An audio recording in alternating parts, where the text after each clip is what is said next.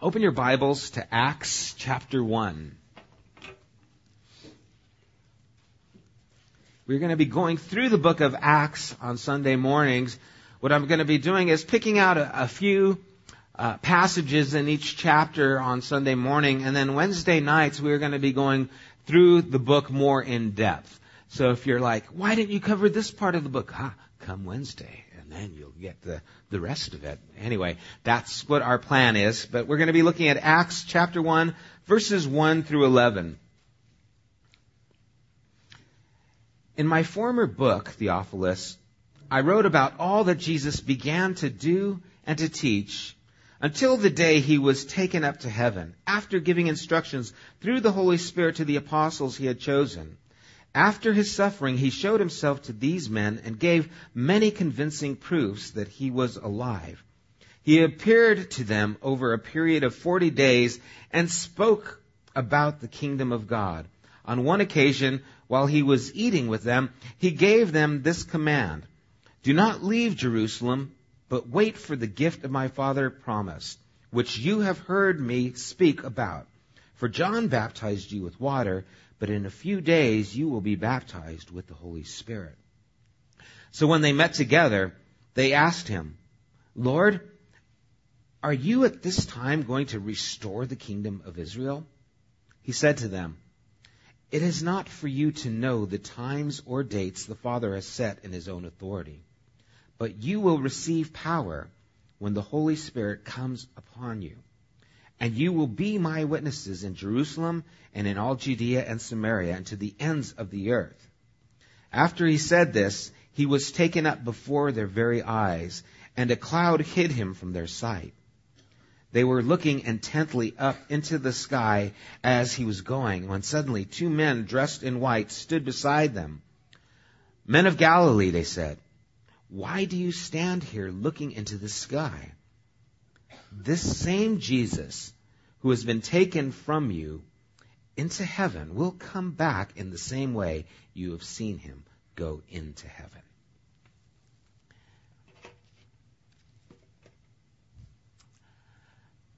This summer in Beijing, in China, both the women's and men's Olympic team, the 4x100 relay race, in both accounts, on the last leg of the relay, they dropped the baton.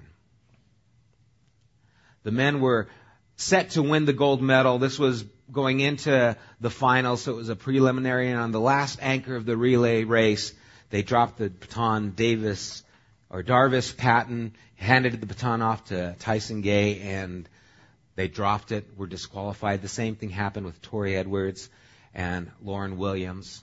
Now, the men were expected to win the gold. The women were expected to be beaten by Jamaica because they were like crazy fast the whole Olympics. But the baton didn't get passed. And in the Olympics, if you don't get that baton, you're disqualified. That's the whole point of the relay.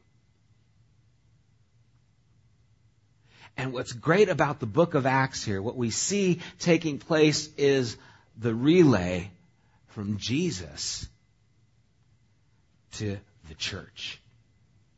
The baton is being passed. Jesus has said, "I'm done now with what I needed to do. Here you go." And he's passing the baton. And he passed it to the disciples. And what we're getting to read about in the book of Acts is what happened when that baton was passed. The events that took place. And what's exciting about the book of Acts is it gives us, as followers of Christ, opportunity to see what did those people who were closest to Jesus do when Jesus left. How did they conduct themselves? What things were they participating in? How did they act? Because that is a pattern of what we're supposed to do. I mean, they walked with Jesus.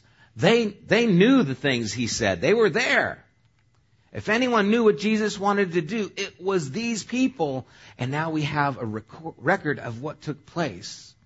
Luke, who wrote the Gospel of Luke, is continuing. That's the first book that he talks about. In my former book, Theophilus, was the Gospel of Luke that we just finished on Wednesday nights. And so now he's writing this book as well. And it's interesting, Theophilus means lover of God. That's what the name means. And it's believed by some that Theophilus was actually Luke's owner. You see, Luke was a beloved physician, as we saw in the book of Colossians. And last week we talked about the end, beloved physician Luke greets you. But the doctors weren't the same as they are today. You see, doctors weren't the wealthy then. What doctors were then were slaves. And what people would do is they would, if you had wealth and you had affluence, you would buy a doctor.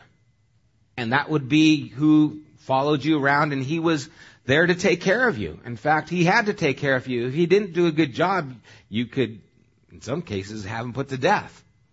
That'd be a drag, huh? That would provoke you to do your job well. And so it's believed that Theophilus was once Luke's owner, but that he became a follower of Christ, and he told him, go ahead and go with Paul. And so now Luke is rehearsing and those things that have been happening to his former owner. And as he's writing to them here in the book of Acts, he's going to tell them all the things that now took place after Jesus' ministry and the beginning of what we know as the church. Now, from the beginning of our time when we started meeting in Bible studies, I would rehearse over and over again and constantly say, we're not starting a church, we are the church. And I want to try and always hold on to that thought. Because the minute you start saying we are the church or a church, you start putting a different dimension into what the body of Christ is. Because do you know how many churches there are in the Inland Valley? Some of you guys have heard this already. There's only one. There's only one church. And we are a part of that church if we have put our faith in Jesus. And what we're seeing here in the book of Acts is the birth of his church. The handing of the baton. Now, as you think about the disciples, if you're going to hand the baton to someone, think about who he's handing this baton to. Because throughout the Gospels, we've seen things like Jesus saying to them, don't you understand?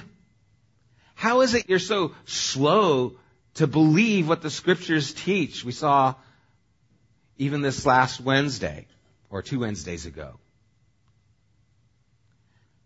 You know, they were fighting amongst themselves on the night that he was going to be led captive. They were fighting. Which one of us is the greatest?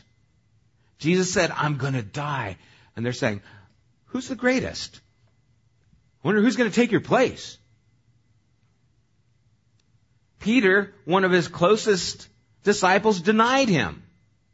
3 of his closest disciples fell asleep on him in his moment of deepest need. One of them betrayed him. I'm going to pass the baton to you. Does that give you a feeling of confidence? It's like, oh my gosh, God has a lot of faith. You know, it's like he's passing the baton to these people? How can he do that? And we're going to see how he does that and why he does that. Because what's amazing about God and what's amazing about the book of Acts is that it is not just the acts of these people, it is the acts of God in these people. And it is the acts of God in these people that is continuing today. It didn't end when the book of Acts ended. In fact, the book of Acts ends rather abruptly. Towards the end of it, it starts dealing with the Apostle Paul and his going to Rome, but then it just stops. It never gets to his actual death. It just kind of ends. And it's been said there's no word amen in the book of Acts, because the word amen means that it's done. Let it be. It's finished. So be it. And you see, there is no end in the book of Acts because we are continuing to live out the book of Acts. Are you aware of what is happening in the church throughout the world? In Africa, in China, In the Arab nations today, there is an incredible revival taking place. We kind of live in this bubble where all we see is ourselves, and we're worried about economy and elections and these kinds of things. But God is at work in His church, and it is exploding all over the world. And chapters are being written in heaven of what the church is doing and what is being accomplished in the name of Jesus, as the baton is still being handed to those who follow after Jesus, who still follow in His footsteps and doing the things that He has done. Now, it says in the first verse, He wrote about all the things that Jesus began to do and to teach. It's not the other way around, what He taught and then did. It's what He did and then taught, which should be a key for us. You see, our Christian faith isn't just about what we say. It's about what we do and what we say. Because you teach by what you do. Parents, can you vouch for that? No matter what I tell my kids, they still act like me. I tried to make them good, but they keep acting like me. What's going on? And every now and then my mom will remind me, well, you used to do that. And I guess I did. I guess I still do sometimes. What you do and what you teach. And that's what Jesus presented to them. That's one of the things He said. What you do and what you teach, they got to go hand in hand. He didn't just teach them. He actually did so that they could see what it is that He taught. And He did these things and He taught them. And I love, it says,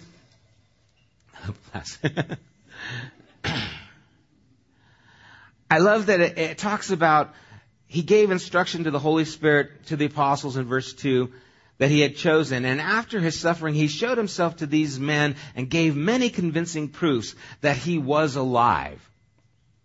Many convincing proofs. And in 1 Corinthians chapter 15, Paul says that Jesus appeared to 500 people at one time. Many of them were still alive at the time that He wrote it.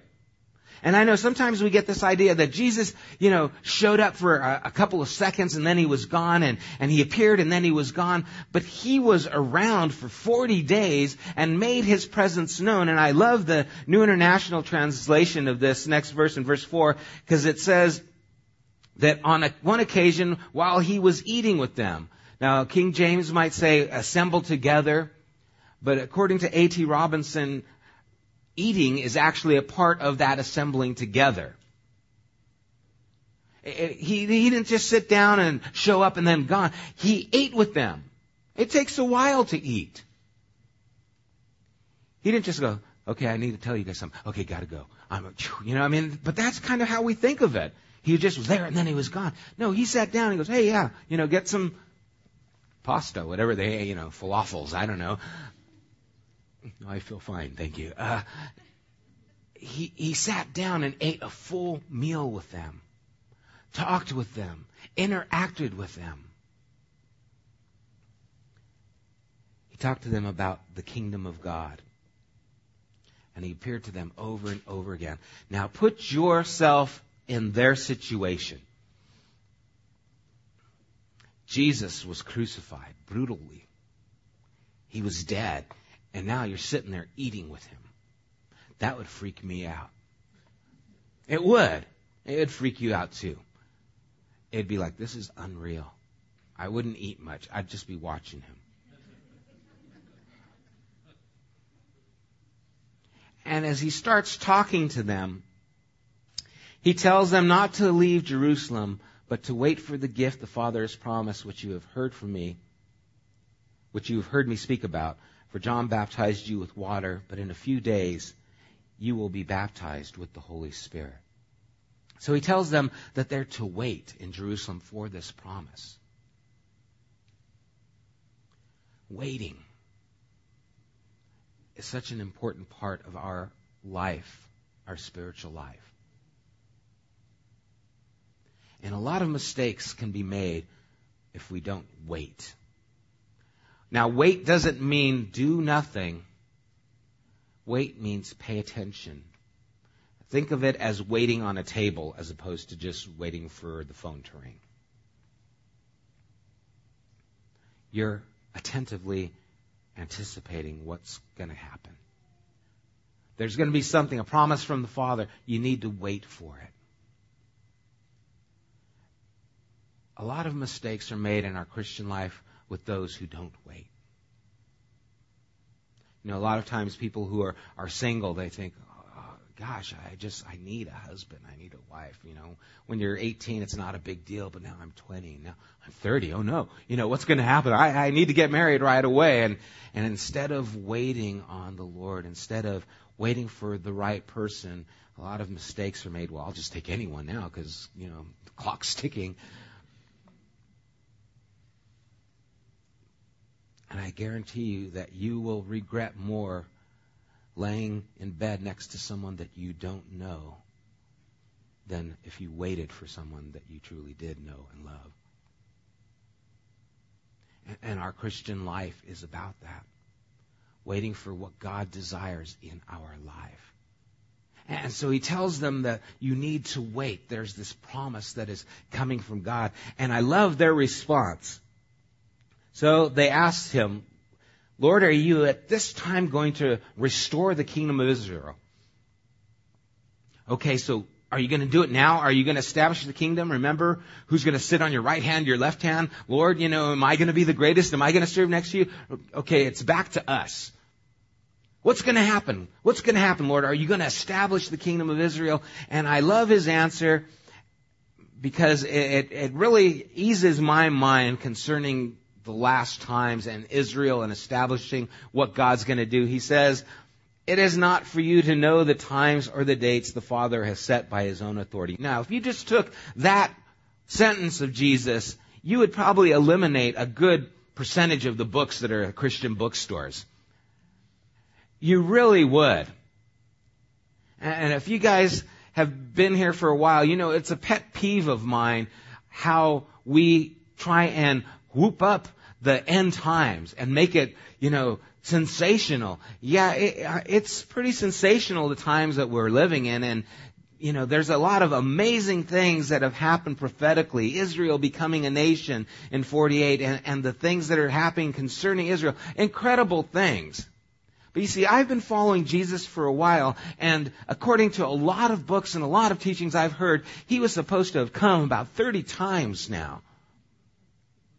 Anyone remember Y2K ring a bell?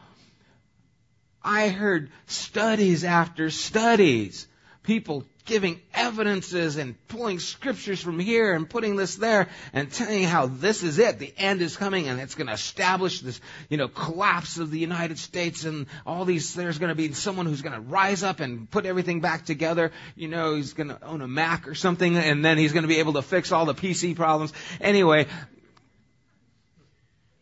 I heard all these things and then 2000 came and went. And no one said, oh, I'm sorry. I made a mistake.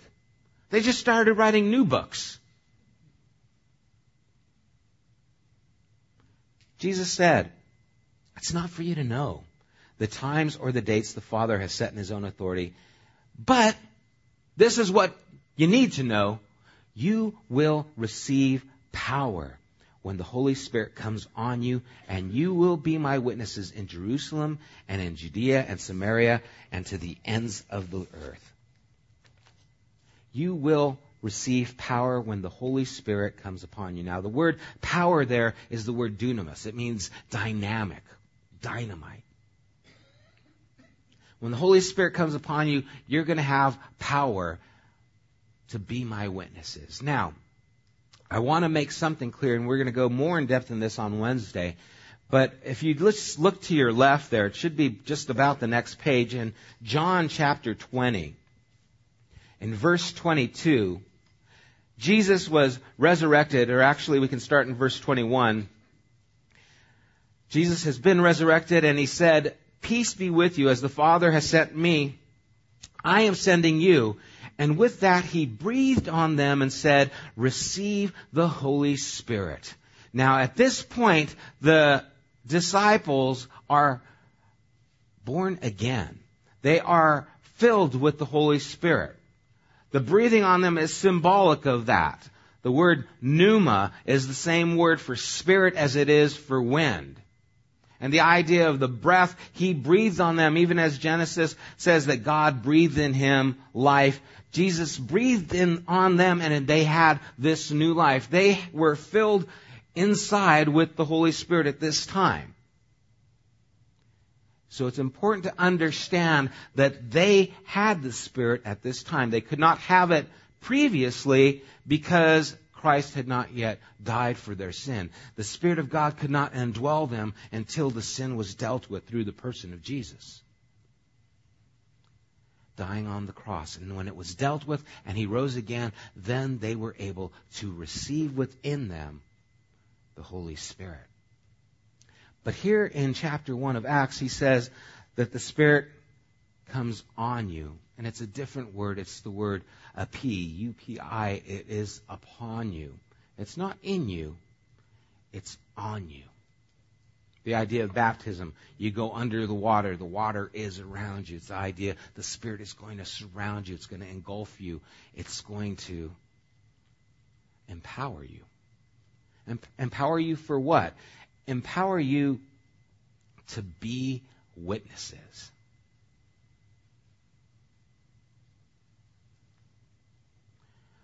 What is the baton that Jesus handed to the church? Was it his instructions? Was it Jesus saying, here, I'm going to leave you this list. This is what I want you to do. Here's the baton. I hand it to you. I would drop that one. You know, where is it? Oh, I blew it this week. What is the baton that Jesus passed on? It is the Holy Spirit. It is God indwelling in the believer. That is the baton that has been handed to us. And now that he's handed the baton to us, he wants to give us ability to do the things that he desires of us. It's a real frustrating thing to try and do what is naturally difficult for us to do.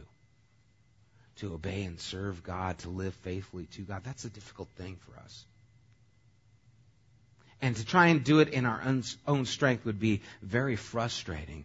But there is power that is able to enable us to do what God has placed within us. That new creation, that new covenant that is in us that we've talked about. The Spirit needs to come upon us so that we can be witnesses. He doesn't say so that you can witness. The Spirit is going to come upon you so you can go and witness. The Spirit is going to come upon you so that you can be witnesses. It's what you are. That's what you do.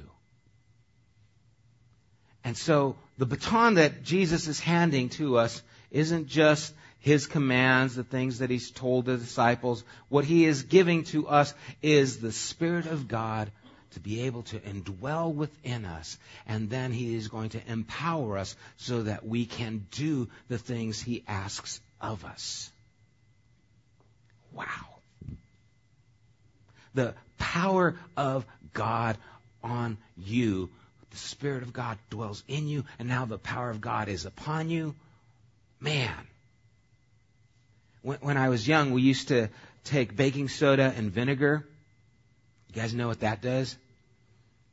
Well, talk to your parents. If you put it together and you enclose something on it and you shake it up, it explodes. I don't know what it does, but it explodes, okay? It just causes that combustion where together they expand and they'll just boom, and you can set in rockets or whatever it is you want to shoot. You can shoot those things out in the air. This combustion of these two things, of the baking soda and the vinegar. You put it together and shake it, and bam. Well, you've got the Holy Spirit of God in you, Holy Spirit of God upon you, and bam. Something's going to happen to you. Something is going to happen with you. That you will be witnesses to Jerusalem and Judea and to the ends of the earth.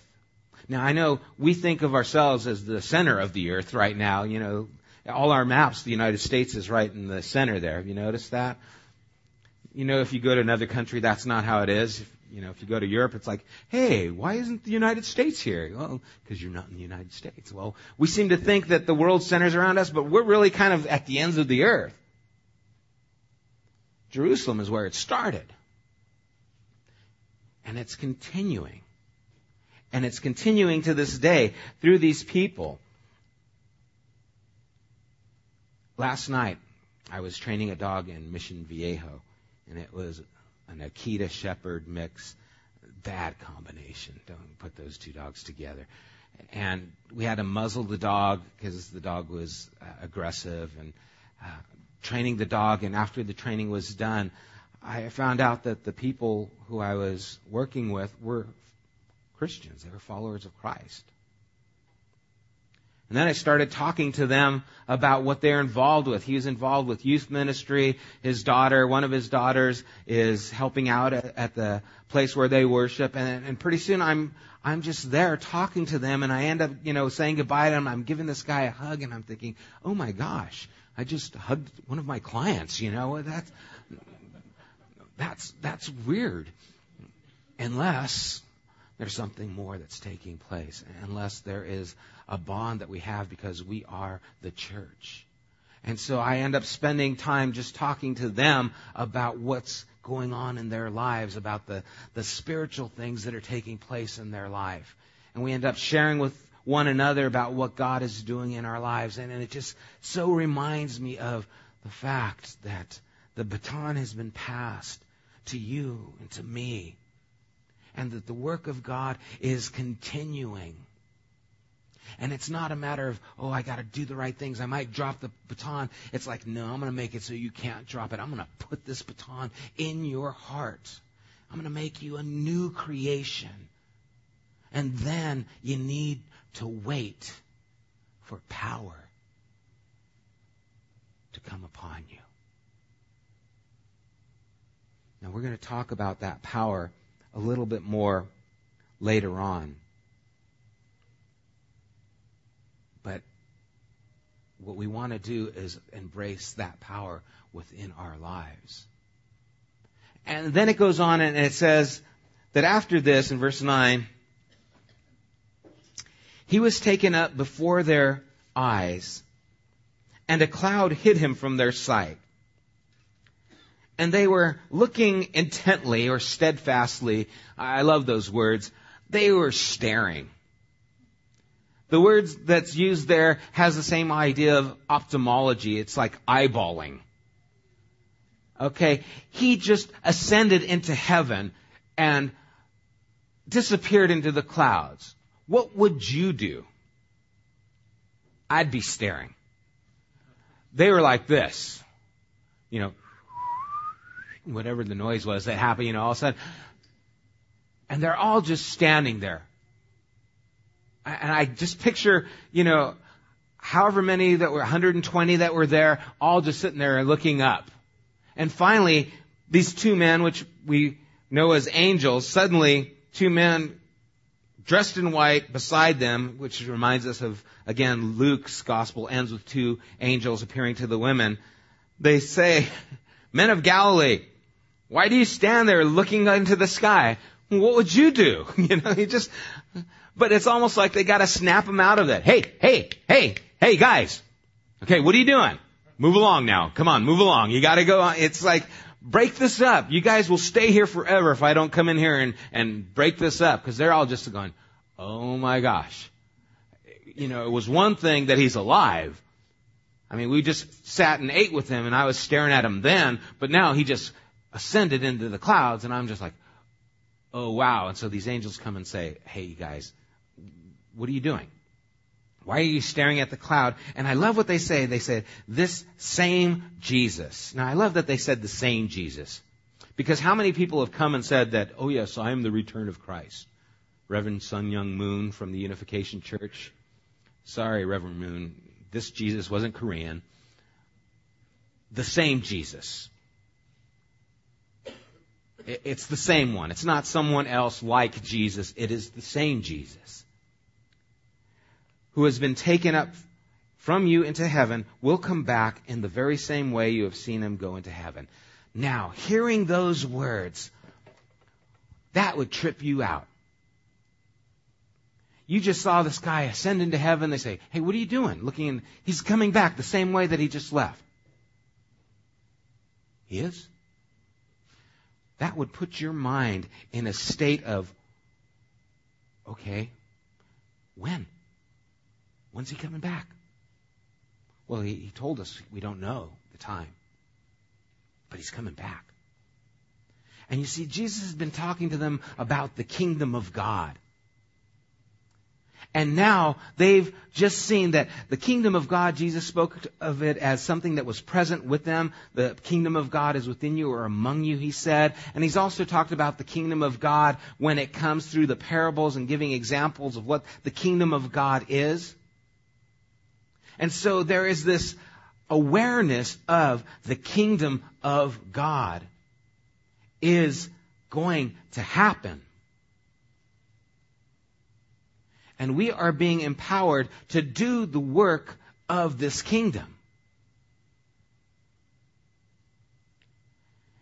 Have you ever been driving and you look in your mirror and you see a highway patrol car pass you this way?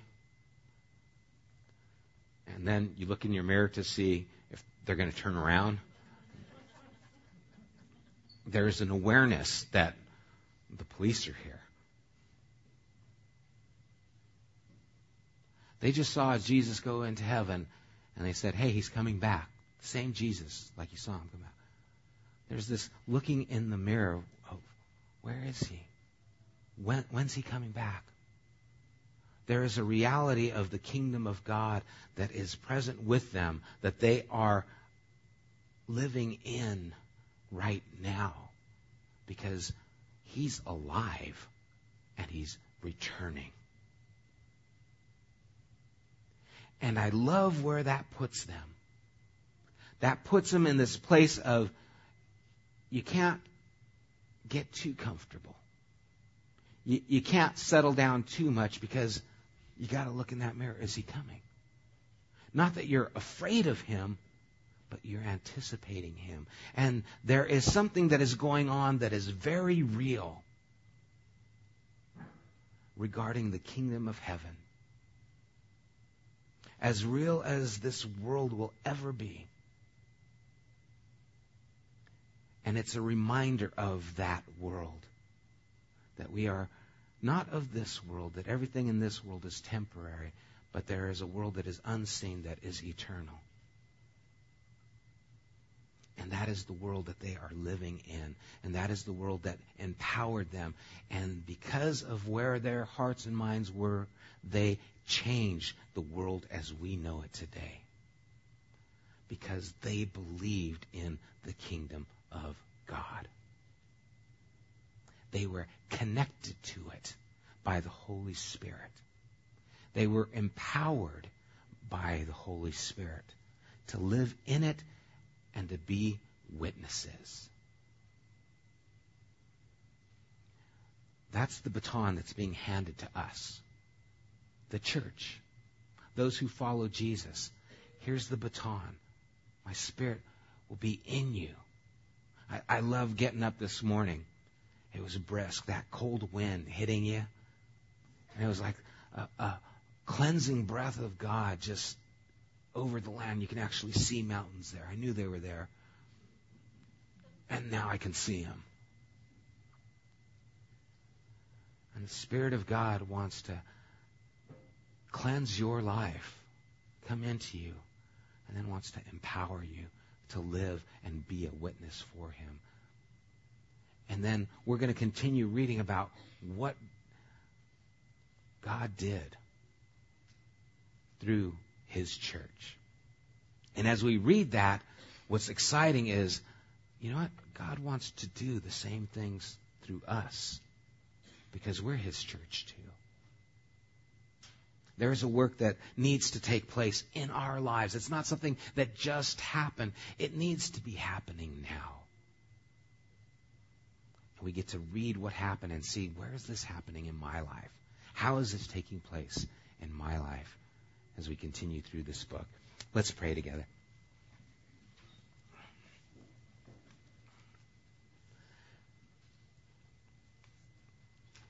Father, this is such a remarkable account of your last words